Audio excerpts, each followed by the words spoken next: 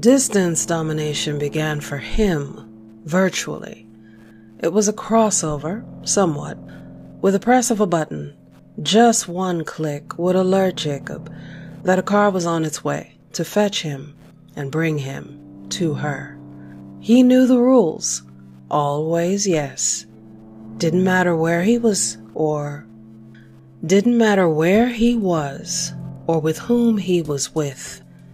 When the red light on his collar came on, his location tracked, the car would be there in a matter of minutes. The alchemy began on the metaverse and continued with a what if.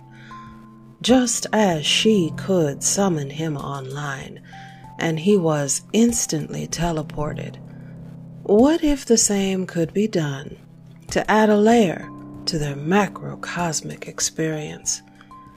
His goddess' vivid imagination being the catalyst for the what if becoming what is. Of course, things were a bit slower in the world of the flesh, which meant if he was summoned and she was halfway around the globe, he'd be on the next flight, the next train, with only time being their constraint. Everything is faster in the metaverse. But mouse-click teleports would not be a physical reality for several thousands of years yet. While his goddess didn't enjoy having to submit to time, she did enjoy having a very wealthy puppet on strings anytime she desired. When he finally knelt before her, he was never empty-handed. And should the need arise and either of them were apart, the mouse clicks would do. The gifts sent would suffice, the cash and coin transfers would console.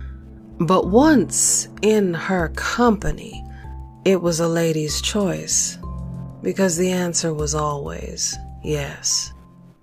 He would kneel for hours at her feet, camera pointed down at his naked frame. Some days, she wouldn't acknowledge him at all. Others, she would order his performance to her delight.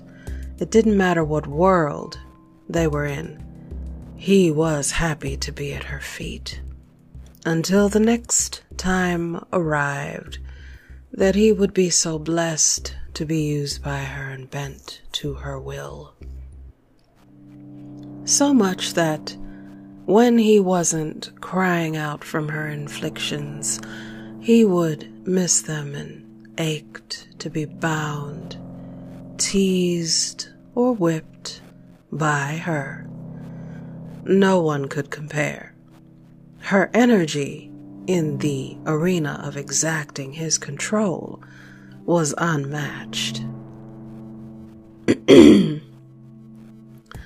And she always got her way. The welts, bruises, and reddened flesh on his thighs he wore like kisses from her lips. It was never enough. He always wanted more.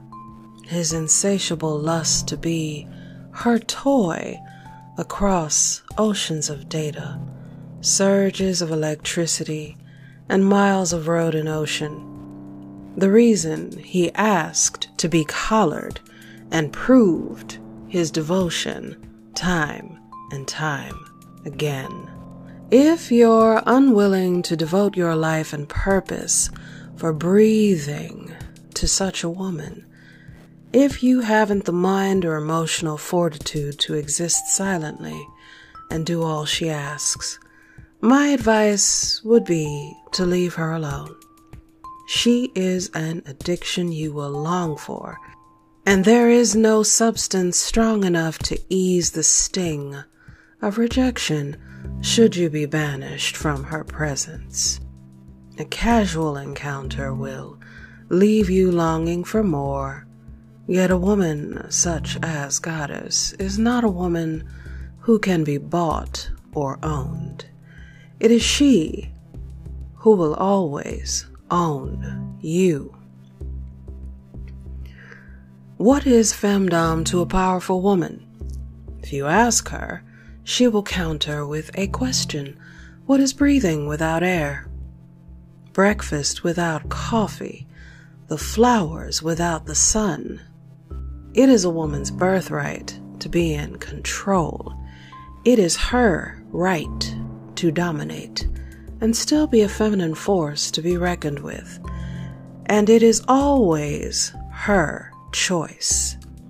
In some way, men have always submitted to women, even if they thought it was them that were the leaders and in control.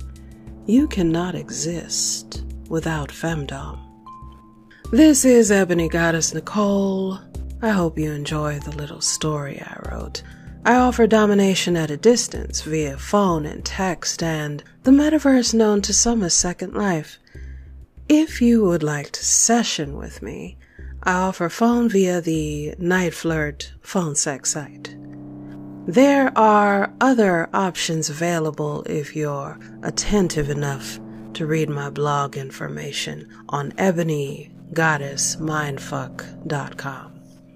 If you're interested in custom audios or videos from the virtual world, please contact me via Night Flirt for payment.